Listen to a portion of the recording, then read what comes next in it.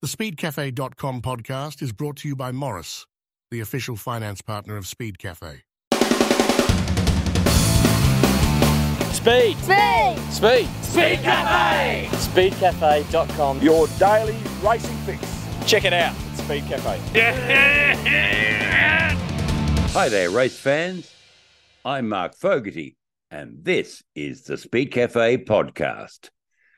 It's Bathurst 1000 week, as if you had to be told. And ahead of the biggest race of the season, who better to set the scene than popular TV pundit Mark Larkham. Entertaining and incisive, Larko has dusted off his ultimate measure of form for the great race.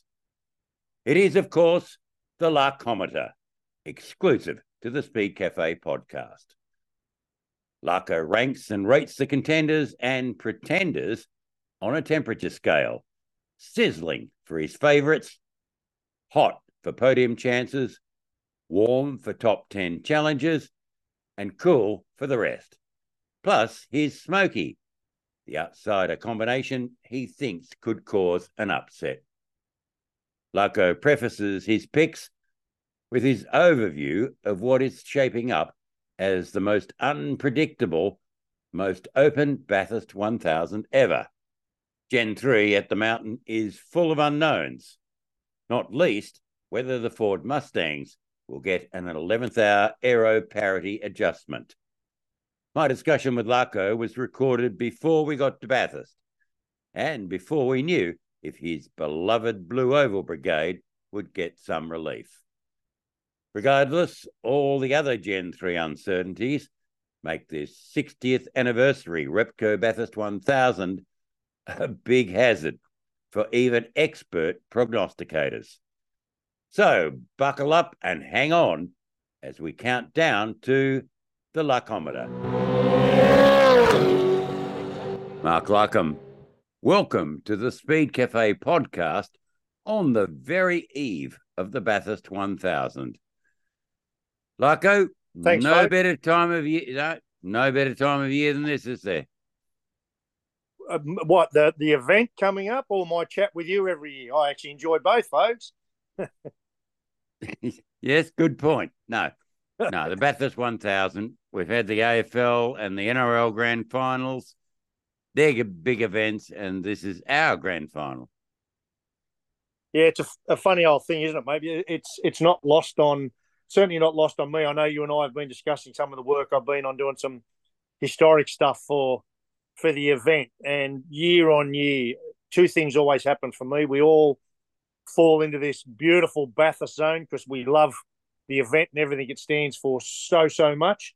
And that's very real. And then I guess the other thing, folks, and you've experienced it for a little longer than I have, only because you're a tad older, not by much, I believe, is it just keeps delivering. You know, you just think it's not going to, and it just does it again. And it's one of the truly remarkable things about this event and why it makes this discussion each year, I guess, hard. And never more so than this year with Gen 3 and everything else going on. I can't remember a more unpredictable Bathurst 1000 coming up.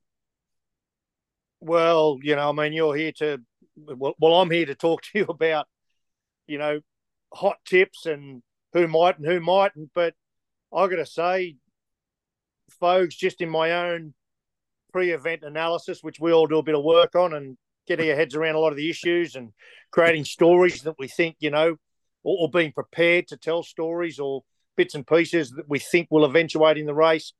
I mean, I've got a list here that's longer than any list that I've done prior to going to Bathurst because there is so much change. And, you know, whilst we can talk about form of drivers and teams and what have you, for me, the overarching theme for the outcomes at this Bathurst will be around the significant change. You know, obviously the new car, but what that new car brings in terms of, you know, what's it going to be like to drive across the top, particularly for co-drivers with a lot less aero. But then what's the distinct between the grip and no grip of a softer tyre than we've ever taken there? What's the life of that tyre going to be? A team's going to do what they typically always do, and I've been there and blown a front right tyre while up near the front end of the field, trying to be greedy with camber because you've got the grip of the tyre to do that. Are we going to see that materialise? We've got no anti-roll bar adjusters in the car. You're literally going to have to ship your car out of balance, if that makes sense.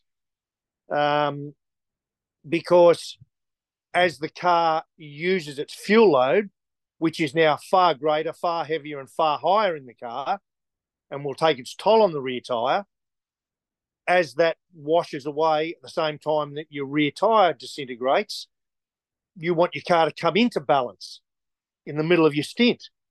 And, of course, your stint's going to be longer because the much greater capacity in the fuel tank, 133 litres up from 110, the better fuel efficiency of this new BP racing fuel we're using now means that gone are the nice little cute 21, 22, 23 lap stints.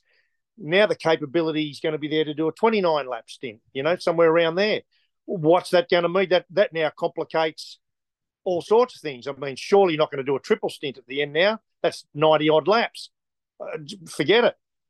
Really puts an emphasis on having a really fast co-driver so you can swap them around conveniently through the day rather than this thing of getting your co-driver laps done and getting them out. You're not even going to want your co-driver in there for 2 full laps. Are we going to see full stints, folks? Are you going to see 29 lap runs? Or I think what you're going to see is more timed pit stops. The fuel flow. Now at a much slower rate filling the cars. They're going to be sitting stationary for a full tank, nearly double the time, nearly a minute. And I could go on forever about all the implications around that. I mean, there is so many things, mate. So more than ever, it's all up for grabs. It really is. And it'll be he and she and they that are preemptive, anticipate this stuff, absolutely have the ability to be flexible during the day, that will prevail. But mark my words, that will get you to somewhere in the vicinity of those last, the last stop or two, as Crompo said, all the time. You got to get that ticket. And then amongst all of that, you're still going to have to manage having a fast driver in a fast car if you're any chance at winning what becomes an absolute sprint. And history tells us, folks, we can say, but year on year on year on year is what I'm saying, mate. It just keeps delivering. It turns into this full-on sprint from, typically somewhere around 120 on. It's incredible. That's not to say, and in fact, I don't like when I hear drivers say, we're driving to a time or driving to a number or at the end of the day, even if you're doing that, what you're doing as a driver and as a team, always as a race driver, you are always driving the car as fast as you can without killing it or without killing the tyre. So if that means driving to a number, that will be a number that you can drive to without killing the tyre. That is the skill of the game. Doesn't matter if it's in Formula One supercars or anything else. That's the game. Driving the car as fast as you can all day. I can go out and drive at a qualifying pace for 3 laps. That doesn't take a lot of skill to do that and destroy the tyre. You've got to drive as fast as you can and not destroy. And that's going to become a big issue at Bathurst because of this soft tyre. We've never taken a tyre there this soft. Yes, so as ever, but more than ever, it's a lottery. But for all its problems, Gen 3 has really shaken the tree, hasn't it? It has, mate. It really has. I think it's going to be harder than it has. We've taken 60% of the downforce, and that's all nice everywhere we've been. And I mean, I've spoken to most drivers in the field, if not all, and everyone does agree that the removal of the downforce has achieved one of the key objectives. And maybe we can do more, but the cars can, as a matter of fact, race closer than they have been able to because the car in front is not creating such a dirty wash. But more importantly, the car behind, because it has such less aero capability, is therefore not affected as much when the airflow coming across it is disturbed. So I salivate at the thought of the last 10 laps, if they're anything like, the last decade or so, when we've seen cars really close together in those closing laps. So across the top of the mountain, from once you exit the cutting to the point that you turn, probably down into the dipper, across there, average is 200 Ks an hour, average. And you're turning nearly the whole time. And you're going to have nearly 60% less downforce than what you've enjoyed up there. Now, if we were still there on a hard tyre with a lack of downforce, you can feel, it's a little bit like wet. You can feel the car before it starts to slide, the harder the tyre is. The softer the tyre, the more it grips up, and the distinct between grip and no grip becomes a little more like a step or a cliff. And I'm not suggesting it's going to be that bad, but I do believe a combination of those two things mean that all drivers, and I think co-drivers in particular, will be working harder across the top to keep the car fast and stable than they maybe have done in recent years. And I think, folks, one of the keys to winning Bathurst and mitigating some of the driving risk, we often say at Bathurst that as a driver, I'll trade balance for grip any day because, of course, the game is about grip, but all the grip in the world is meaningless if you don't have balance in the car. If I want to flow that car across the top of the mountain all day at speed, at that average of 200 Ks an hour, it needs to have balance. But as I alluded to earlier, mate, that's going to be so hard without anti-roll bars in the car because when you leave the pit lane on cold tyres, man, rear anti-roll bar straight up nice and firm to get the car turning on cold tyres. Then as you burn off that fuel load, as the rear tyres go away, you just ease it back and you can bring your front bar up to stiffen up the front. And so you can tune the car. But that's gone. So you're going to be able to do some little tuning bits and pieces in the pit stops, particularly with some of the longer stops, some dampers, some ride heights, some droop, some wing. There'll be some bits and pieces you can do there, but once it's shipped.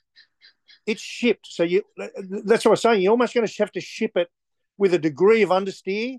You're going to have to live with that for a little while until it comes into balance for the bulk of your session, and then towards the end of the session, you'll probably find the tyres are going away a little.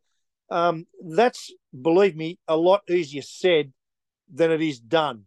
And that's why it's going to take good engineering skill, great feedback from the drivers, good communication, an ability to stick to that plan and be patient. There's lots of running time. I think we got, 6 hours of practice time.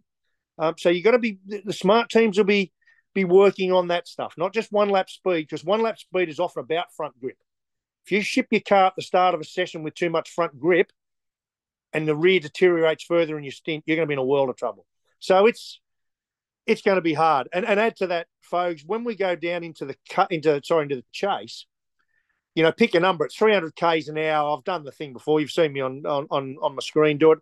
I think from correction, there's probably heading up towards 850, 900 kilos of downforce on the car. So when you turn in at 100% throttle.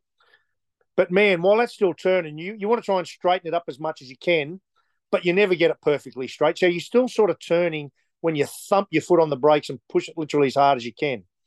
Now we're going to do that at what will be a very similar speed with, again, pick a number, 300 kilos of downforce, 350? Like 60%'s gone. So is it possible we're going to see a lot of lock right front brakes going into there on cold tyre laps? Is the soft tyre going to save that? Another unknown. Add it to the list. Well, it's sounding like peril at every turn. It does, doesn't it? Loving it. It does. Loving it. Hey, you want? Sorry, folks. Do you want to throw brakes in there? We saw the brake drums. Notice how everyone went soft on the brake change on Sunday. We expected everyone was going to do it after all the little dilemmas and finger trouble and fiddly, which it is on this system. I only saw a couple do it. Well, it's compulsory at Bathurst, but you are going to be able to pull the disc at the same time, which might be easier. But if you're going to want to put a pad in there, could be finger trouble again. if you're going to put a rear pad in it now, you've got to turn the car off. I can assure you, mate, no one likes turning a car off at Bathurst in the race. You just don't ever rely on a starter motor. A starter motor in a race car is not designed to do what it does on your road car. It's designed to start, to get you out onto the grid, and that's about your job lot. Indeed. And of course, it's not just any Bathurst 1000. This is the 60th anniversary of the great race at Mount Panorama. And you, like me, must be wallowing in the memories of so many highlights over, well, basically our lifetimes. Sure are, folks. I mean, I know we chat about this stuff because we are deeply passionate about it. It means a lot. And, you know, like any sport, I think our history is one of the most important assets. And, you know, my mates, you know, yeah, I work in the telecast and I've driven the cars and all the rest of it. But at the end of the day, mate, I'm a yobbo like all my buddies, and we're all, you know, we're Bathurst and motor racing fans first and foremost, long before I got involved with it. So I feel deeply attached to the history. I love the history. I was a serious Alan Moffat and Dick Johnson fan as a young bloke. And, you know, I'm now lucky enough to be talking about those things. So, as you know, mate, I've been working pretty hard on some stuff for Bathurst. Without letting too much out of the bag, I have spent a lot of time with Emma, my associate producer, to bring together a really quite significant little piece that we will put to air, you know, probably an hour, half an hour before the start of the race. That you know, hopefully for everyone, they enjoy it as much as I have making it. It's that captures a lot of our history, because, you know, for everything we do as a sport, this event, its history, the icons, and it's just not iconic drivers and teams, is it? It's iconic cars and periods, folks, and that's what, for me, is part of the story. And, you know, I don't think any are any better or worse. They're different, you know, from the showroom stuff to when the V8s came along in '67 and with Ford and Holden bounced back, and that really started the whole thing. That whichever way you cut the cake, we're still going up there. Call it whatever you like. It still is fundamentally, yeah, it's blue and blue, but it's still red versus blue. It's Chev, which is GM, which was always Holden, versus Ford. And the Euros have come and gone, the Sierras, the Mercs, the Volvos, the BMWs, but we migrate back to these big cars that express their body language, that have the beautiful sweet note of a V8, that, you know, for whatever else goes on in the sport world, from an efficiency point of view, knock your socks off. We are who we are, and we make no apologies for it. And I just proud to be associated with it, mate. And it's quite the spectacle. So stop it, folks. I'll get all emotional here, mate, talking about this. Oh, Diddums, yes. Well, we'll look forward to all that retrospection, which I'm sure you'll be up to your eyeballs in. But the Larkometer is here, is what we're here for. So let's get into it. And for a change, we'll start at the unlikely end and work up. So, Larko, who's your Smoky this year? The outside my Smokies. Yep, the outside combination that you like. Okay. Pull off an upset. You've made this hard for me, folks. You really have. But just before I roll out a couple of Smokies, in this list I've assembled here, there's a few teams that you might go, wow, there's some real obvious ones, but there's teams who haven't made the cut. And maybe I'll come back to them, but there's some teams that absolutely have got the capability to go up there and win and surprise, but you just can't include everyone in this list. And I think, you know, it'd be really easy to just hear and put 17 people in this list, folks, and that's easy. I like to challenge myself to, and you challenge me to really focus in and think, no, let's try and shorten the list up, and it makes it a little more interesting. So, Smokies, I've got two, Heimgartner and Wood. Couple of reasons. Really hard to get a gauge on their form from any previous Bathurst results. I mean, they've just had for whatever reasons. They really haven't yielded results up there in recent years. So that makes it hard. But Sandown result, P5, co-driver speed, which is a really important facet for all the reasons I said. Woody has, Darwood has, for me, he always surprises and impresses. He goes up there, gets the job done. I really like Woody's very self-reflective, always trying to do a good job, critical of himself. So if you've got Heimgartner in his car at the back end of the race, which logically they will, I'm sure Woody will get his job done during the day. I could not discount Heimgartner as a smoky. He's fast, he's hungry, and I'll keep saying what I say every year, one of the most underrated drivers in our category. So there's one smoky. Can I be indulgent and have a second smoky, folks? Oh, okay. Go ahead. Thank you. Matt Payne and Kevin Estray in the Penrite Racing Mustang. Now, I've always been a fan of Matt Payne's. Followed his later career in New Zealand. I like to see these young kids come through that go around the hard way, the right way, and do all the categories, do the learning. Did development series, the Dunlop series. The thing that really got me with Matt Payne was his stint in the car with Holdsworth last year in the wet. Some of the running he did up there, really good. You know, okay, 17th in the championship, but we're starting to see Matt Payne's capability. 6th at Sandown, qualified 7th. He was in the shootout there. 6th at Bathurst in 22, so he knows how to go and drive Bathurst now. Matt Payne is an emerging talent. Just write in your diary. There is nothing surer. Kevin Estray. Yeah, sorry, go on. Yeah, Kevin Estray. I got to say, surprised me at Sandown, but did that real professional European thing. We actually see it a bit, don't we, when they come out and they just, because in Europe they jump in and out of different cars and teams, and they got this sort of pro thing going on, and they often do. And we saw him make a couple of little errors early in the week. They make some blues, they find the limits, but they know and understand that's what practice is for. And then when they get into the race, they just get the job done. And I just reckon that's a real Euro thing. And he's one of those guys. Now, go to Bathurst. Sorry, Kevin, that's a whole another kettle of fish. He knows that. We've seen so many internationals come up and struggle there. So I don't think from a speed point of view, it'll probably quite be as impressive as he was at Sandown. That's not to take away from his talent. But he knows the track, Larko. He's been there before. He's done the 12 hours, hasn't he? Yes.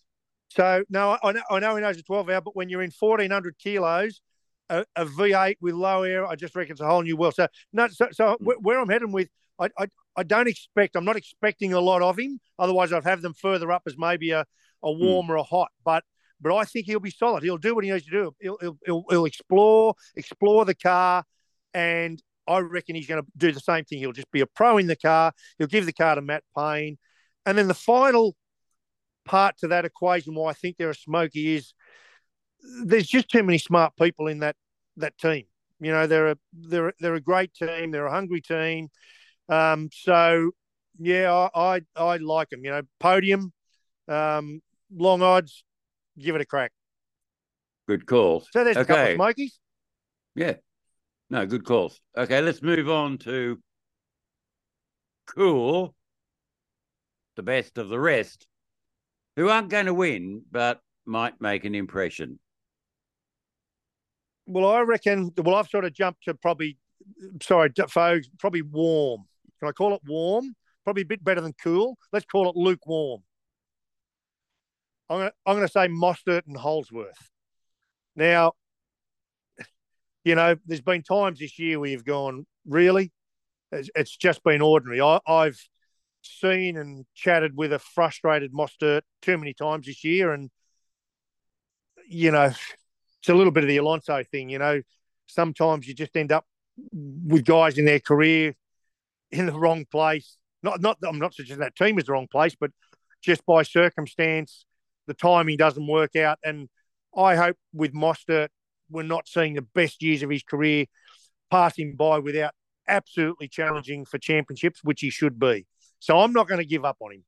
I watched, I know this is a different car, but that team, 2021, 2022, know what to do at Bathurst.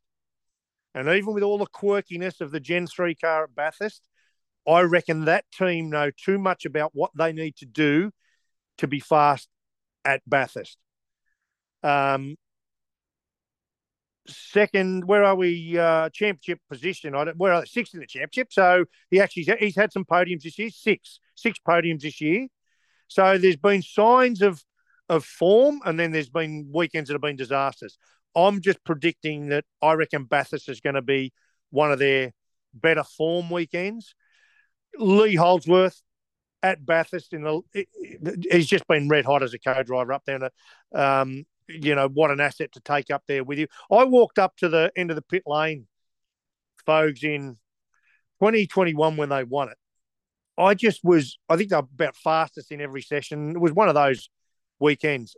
I just couldn't get over the mid-corner speed, and I made it my business. I walked to the end of the pit lane, right at the end of the wall there, because I can, which I'm lucky to, and I just stood there in amazement because I could see with my eyes the mid-corner speed that car had all day. And there was no way anyone was even going to get near him in those last few laps. And I'm not suggesting they're going to have that again, but I don't know. Just something feels right to me about those guys at Bathurst. And big call. I like them. Big call. I know it's a big call. Yeah, but this would be a boring podcast if we didn't do big calls. I rate them as outsiders, not on driving talent, but their transition to Ford hasn't been remarkable. All right. So anyway, basically the rest of the field, good luck. Have a go. Well, so that's the cool look, and that's a cool. You may come up. So let's go on to who are your warms, your top 10 challengers. Well, I'm going to quickly then say here's where I'll say who's not in there. I haven't got Shell V-Power in my list, which is sort of odd. This would be something I would never do, but at the end of the day, just the reality is what the reality is. I just haven't seen the form from them this year that would make me put them in the warm, hot, or sizzling group. I mean, I want to. I really do. I'm a big fan of the team, but I just can't. They'll be fast, make no question. But in the whole mix, I if Will Davo are entering in the car up near the front, at the end of the day, absolutely they're a chance. I just don't see him in the top 2 or 3 at the end of the day. Might be in the top 4, 5, or 6. That's hard. I like LeBrock and Ojeda as an outside. I like Winterbottom Caruso because Winterbottom's just Winterbottom at Bathurst. Who could not like Lowndes and Goddard's bit of pace we saw there at Sandown? Lowndes at Bathurst. Seriously, Larko can leave me. But isn't this great that we got such depth of field? Sorry, I just can't put everyone in there. So let's get up to some hot tips. Are you ready for hot foes? Go for it. Van Gisbergen and Stanaway. Car 97. Now, arguably, they should be further up the list. P3 at Sandown, coming on real strong during the race. Remember, they qualified badly. Won Bathurst last year. But why aren't they further up? I'll tell you why, folks. There's, again, I'm in the fortunate and privileged position to walk in and out all the garages and sort of sniff and see what's going on and sort of just feel the vibe. And for me, the vibe on the 97 side of the garage, for all the reasons we've seen this year, Shane getting in and out of the car and the steering dramas he had and the agitation, and it just something doesn't feel right on that side of the garage from me. Having said that, Shane is such a talent. We talk about Shane as a in the car racing driver in the zone, still unbeatable, just utterly brilliant, born to be a race driver. So if some way he can get through the weekend and everything's going all right and there's not things that piss him off and niggle him and they have dramas, which are all potential up there, as you know, he at the end of the race, he can be unbeatable. But there's just something just doesn't quite feel right. And clearly part of that's he's leaving the NASCAR thing. I reckon the momentum has clearly shifted to the other side of the garage. I reckon I can see that, and that's for obvious reasons. And then I'll add Stanaway to the occasion. Stanaway 2.0, I love him. I've always loved him as a race driver. Followed him closely in Europe when I was working with Anton. A great driving talent. Then I watched with great disappointment everything that played out in his first forage into our game. But I sense a different Richie this time round. He's quick in the car. He looks fit and focused. He's settled. He knows what he's doing into the future. So what a great guy to take up there as a co-driver. And you can't count it out at all because at the end of the day, it's a Red Bull car and it's got to be counted as winning potential. So let's get down to it. Who are your sizzlers, your red Hang hot on, shots? I haven't even. I wish it was that easy, folks. Can I keep going with my two more hots? Oh, okay. Not finished. No. Second hot? Well, I like, we want to raise a little bit of a bit of conjecture. Second hot is, even after what's been a very ordinary year on occasion, Dave Reynolds and Garth Tander. No result at Sandown. Qualified 8th, got in the top 10 shootout at Sandown, so had some speed. Then we saw that drama with the wheel. I don't know. You know, Dave's moving on. I just he seems to find this speed at Bathurst. I guess I'm ranking this one because of Garth as much as anything. You know, we all rate Garth as a highly intelligent, sophisticated race driver and contributor to the effort. He will contribute to the effort. And I think that's going to help Dave a lot because Dave always says, I'm a race driver. Garth will plug that hole and then some. Garth will be very fast.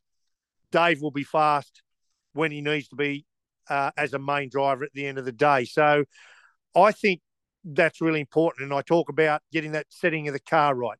Garth will be as good as anyone in the field at getting that stuff right. And again, I'll go back to too many smart guys in that team and girls.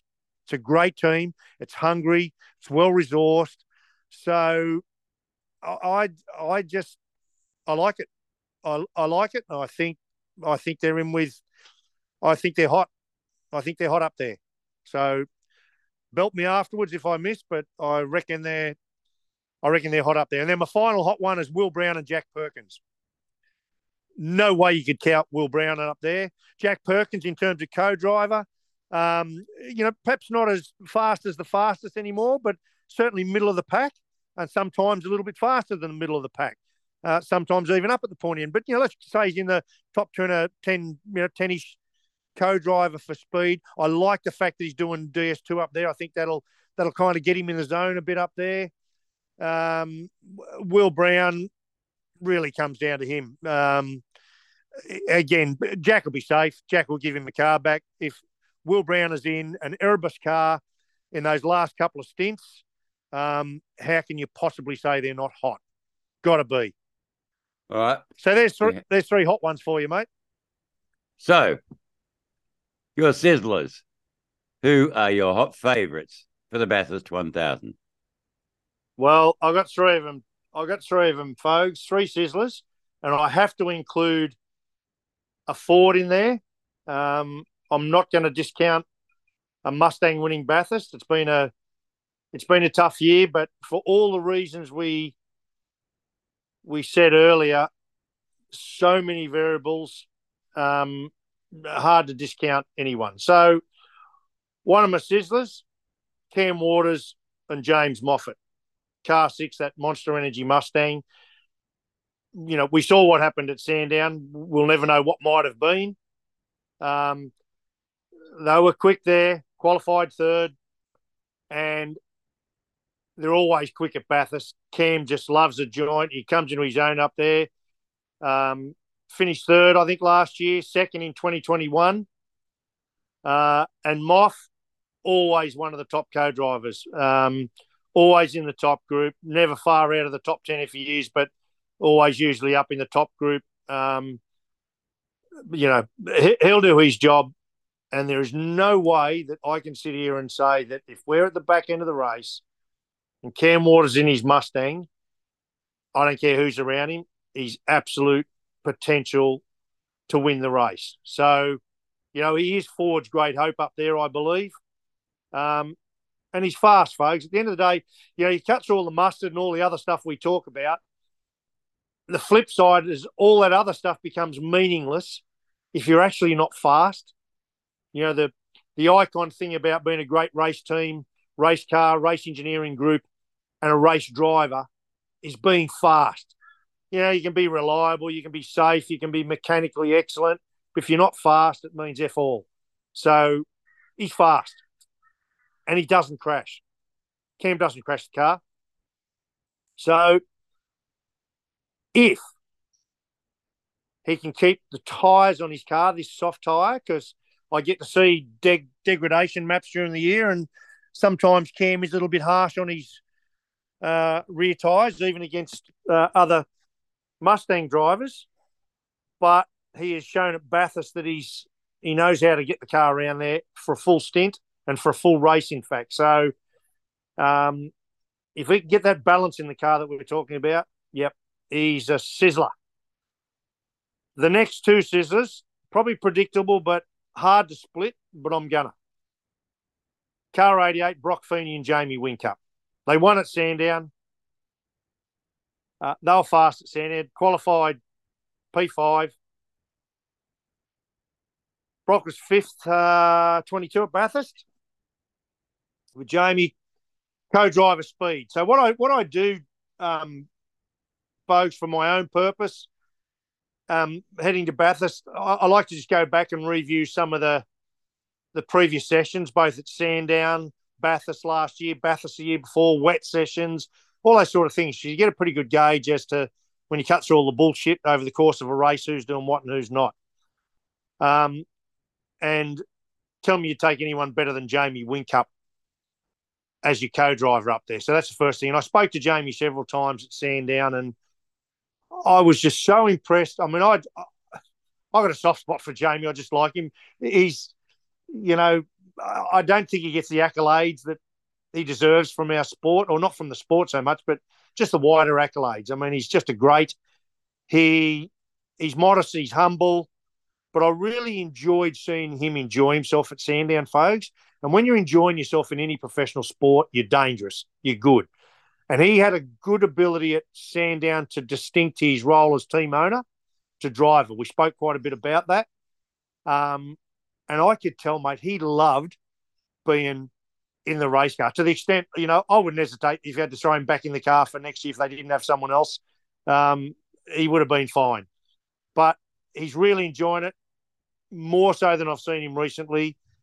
He himself's going to be red hot.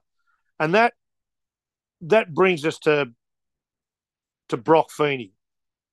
He's a champion of the future. We know that. He's now shown on several occasions, including that great drive at Adelaide and at Sandown, with all the pressure on him, it does my head in. As a 21-year-old, he just gets his head down, and he's just like Jamie, just mature, looks after the car, and just doesn't succumb to the pressure. I mean, for a bloke his age, tell me when you see him parked in a sand trap or a smouldering pile in the wall somewhere. It just doesn't happen. I mean, he's beyond his years. And, he was, I think, not in the shootout, in quali, he was a 10th off pole. He's fast enough. So, again, this is a Red Bull team and car, so it makes it a winning combination. What's the chink in their armour? Do they have one? I think they've got a lot of momentum, as I say, from the other side of the garage. I think the momentum is on this side of the garage now. The chink is, I think, like everyone in the field this year, folks, they've still got the capability to not get that car in that setup window that I'm talking about. The track's going to dial in during the day, and that's going to change the car again.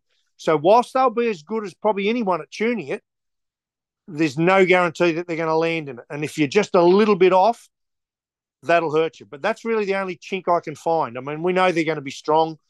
What a pairing. What a pairing. And I I can't distinct them from my number one pick, but I will, is car 99, Brodie Kostecki and David Russell. So let's just talk about the co-drivers for a sec, because, as I say, I go back, I like to do a little analysis of the co-drivers. I mean, Davey Russell, just talk about underrated, just continues to impress. Just does. You can just keep going back through the years. He always just gets the job done. And then I thought I'll just have a bit of a closer look. And, you go to the Sandown co-drivers. I like looking at the co-drivers session, folks. They're really important for me in terms of, because the way our timing works, it's really hard to distinct who's in the car and when without going through lap by lap and trying to work it out yourself. But in the co-driver session at Sandown just gone, right, Jamie Winkup knocked out a 109.7 for third, and Russell was, let me just have a look here, he knocked out a 10.0, so he was 3/10 behind. So pretty close, both of them in the top 7, 6 or 7, 8. But go to 22 Bathurst co-drivers. This is impressive. David Russell, in one of the sessions, there was 2 co-driver sessions up there, was second in a 204.2. That's a 204 Davey Russell did up there. Jamie was third with a 204.4. Go to the other co-driver session at Bathurst. Jamie Winkup did a 227. This was in the wet. And Davey Russell did a 227.4. And Jamie did 2. So there's nothing in them, is my point, at Bathurst. So I reckon that's kind of cool. And so Davey Russell will get the job done. He'll be able to run with Jamie there or thereabouts if he needs to during the course of the day. So that's important. The co-driver thing is really important in the analysis, because if you put your main guy back into the game in 11th position, which is a problem for a lot of the teams that have got great drivers, but the co-drivers just won't have the pace or the ability to drive that car across the top all day at that pace, I think Davey Russell will do a great job for him. Finished second at Sandown, qualified second at Sandown, finished fourth in 22 at Bathurst, finished third in 21. So they know how to get the job done up at Bathurst. Leading the championship, and the championship's up for grabs, as we know, folks. 300 points up for grabs at Bathurst, and there's one, there's 2, there's 3. There's a few cars that are within that 300 points. So we could leave Bathurst and it's all on his ear, but on its ear. But come back to car 99 and Brodie Kostecki. So, again, you look at, it was funny, I looked at Brodie Kostecki and Brock Feeney's fastest laps at Bathurst last year in the race, to get a sort of sense of their strongest race pace when it matters up at Bathurst. And what do you know? Where are we? Brodie Kostecki, fastest time in the race last year, 207.0. Brock Feeney, fastest time in the race last year, 207.0. How cracking is that? So what do I love about Brodie? I love what Brodie did those few years ago when he disregarded, when he was a co-driver. Remember, I can't remember the year, folks. Disregarded Jamie Winkup in the car ahead of him. Jamie ended up firing into the wall up at the cutting. Not through anything bad that Brodie did, but Brodie just didn't care it was Jamie and just shoved his nose in here, there and everywhere. It was utterly brilliant. So I actually think Feeney's best years are still ahead of him. He's going to take multiple championships, I'm sure of that. But I reckon if Feeney and Kostecki are 10 laps from home and it's game on, I reckon Kostecki's just got that little thing going on that'll prevail. And I'm going to add 2 things to that are really important in those pair prevailing as my hottest sizzling pick. Number 1 is, I keep going back to this ability to get your car in the window and have it migrate to where you want it to be in the middle of a session. That's going to take, again, as I said to you, really strong and clear articulation from the driver about what the car's doing, probably more importantly, what he needs the car to do. And George Cummins, who used to work for me, I dragged him out of university many years ago, so he's a friend. He constantly tells me, and George has been all the way in Europe with some of the best drivers in F1 now. George tells me Brodie is the best driver in terms of articulating those things to him and his technical understanding of the car than anyone he's worked with. So tell me that's not an asset going to Bathurst with the issues that we face with sorting out this new car over 1,000 Ks in terms of its setup. So that's a big issue for me. And secondly, I take my hat off to Barry Ryan for all the flack he sometimes cops, and he's a hard marker and he doesn't pull any punches, and the softer amongst us probably suffer with a little bit of that. I get that. But he's turned that team from a young, inexperienced team that was blundering pit stop after pit stop to look at they're doing in the championship. 1-2s here, there and everywhere, into a mature, robust team. And, he comes out of the Larry Perkins school. That's where that hard edge comes from. And I love the way, and, let's just go back to our history chat, folks, and all this history stuff I've been working on the last couple of weeks. Larry just, we had butted plenty of times when I was around him, but now I have nothing but admiration for his engineering and mechanical focus on getting the cars right for one race a year, and so much preparation through the year was focused on that. And I sense a lot of that with Barry, not just the hard edge, but the fact that he was smart enough to pull a test day and leave it parked. And I think they're one of only a couple, if not the only one, that did a test day between Sandown and Bathurst. And all I hear coming out of that test day was about minimising mistakes. So it's those couple of things, mate, that for me, edge them in front of car 88. So there you go, sizzling hot. The smoke's coming off it. The conjecture can start. Let the game begin. Indeed. I was worried there for a while that you weren't going to put Kostecki in your calculations, but wow, what a finish. You've left the best he's come to home last. strong. So, he has, and you've come home strong too. So it is potentially a Bathurst for the ages. And it is, isn't it? Look forward. Yeah, well, so there it is. That was the best and most informed and entertaining form guide you're going to get to the most unpredictable Bathurst 1000 ever. Larko, thanks for your time and your insight. Yeah, and we're certainly looking forward to you being you on the Bathurst broadcast on Fox Sports and 7. Thanks, mate. I'm genuinely looking forward to it. Thanks, mate. I enjoyed the chat. It's always good to reflect and get into it, and it just shows how much there is to look forward to this Bathurst as all this unravels. So looking forward to it, mate. Thank you. Larko, of course, will feature in the Bathurst 1000 broadcast with his unique analyses and insights. The Repco Bathurst 1000 will be live across the weekend on Fox Sports and Channel 7. That's it for now. I'll be back late on Monday with all the latest breaking news on the Speed Cafe newscast. In the meantime, full coverage of all the Bathurst 1000 action and intrigue at speedcafe.com.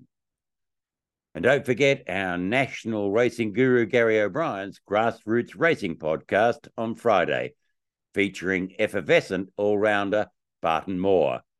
That will be entertaining. I'm Mark Fogarty. Thanks for listening. You've just listened to a Speed Cafe Pod Hub production.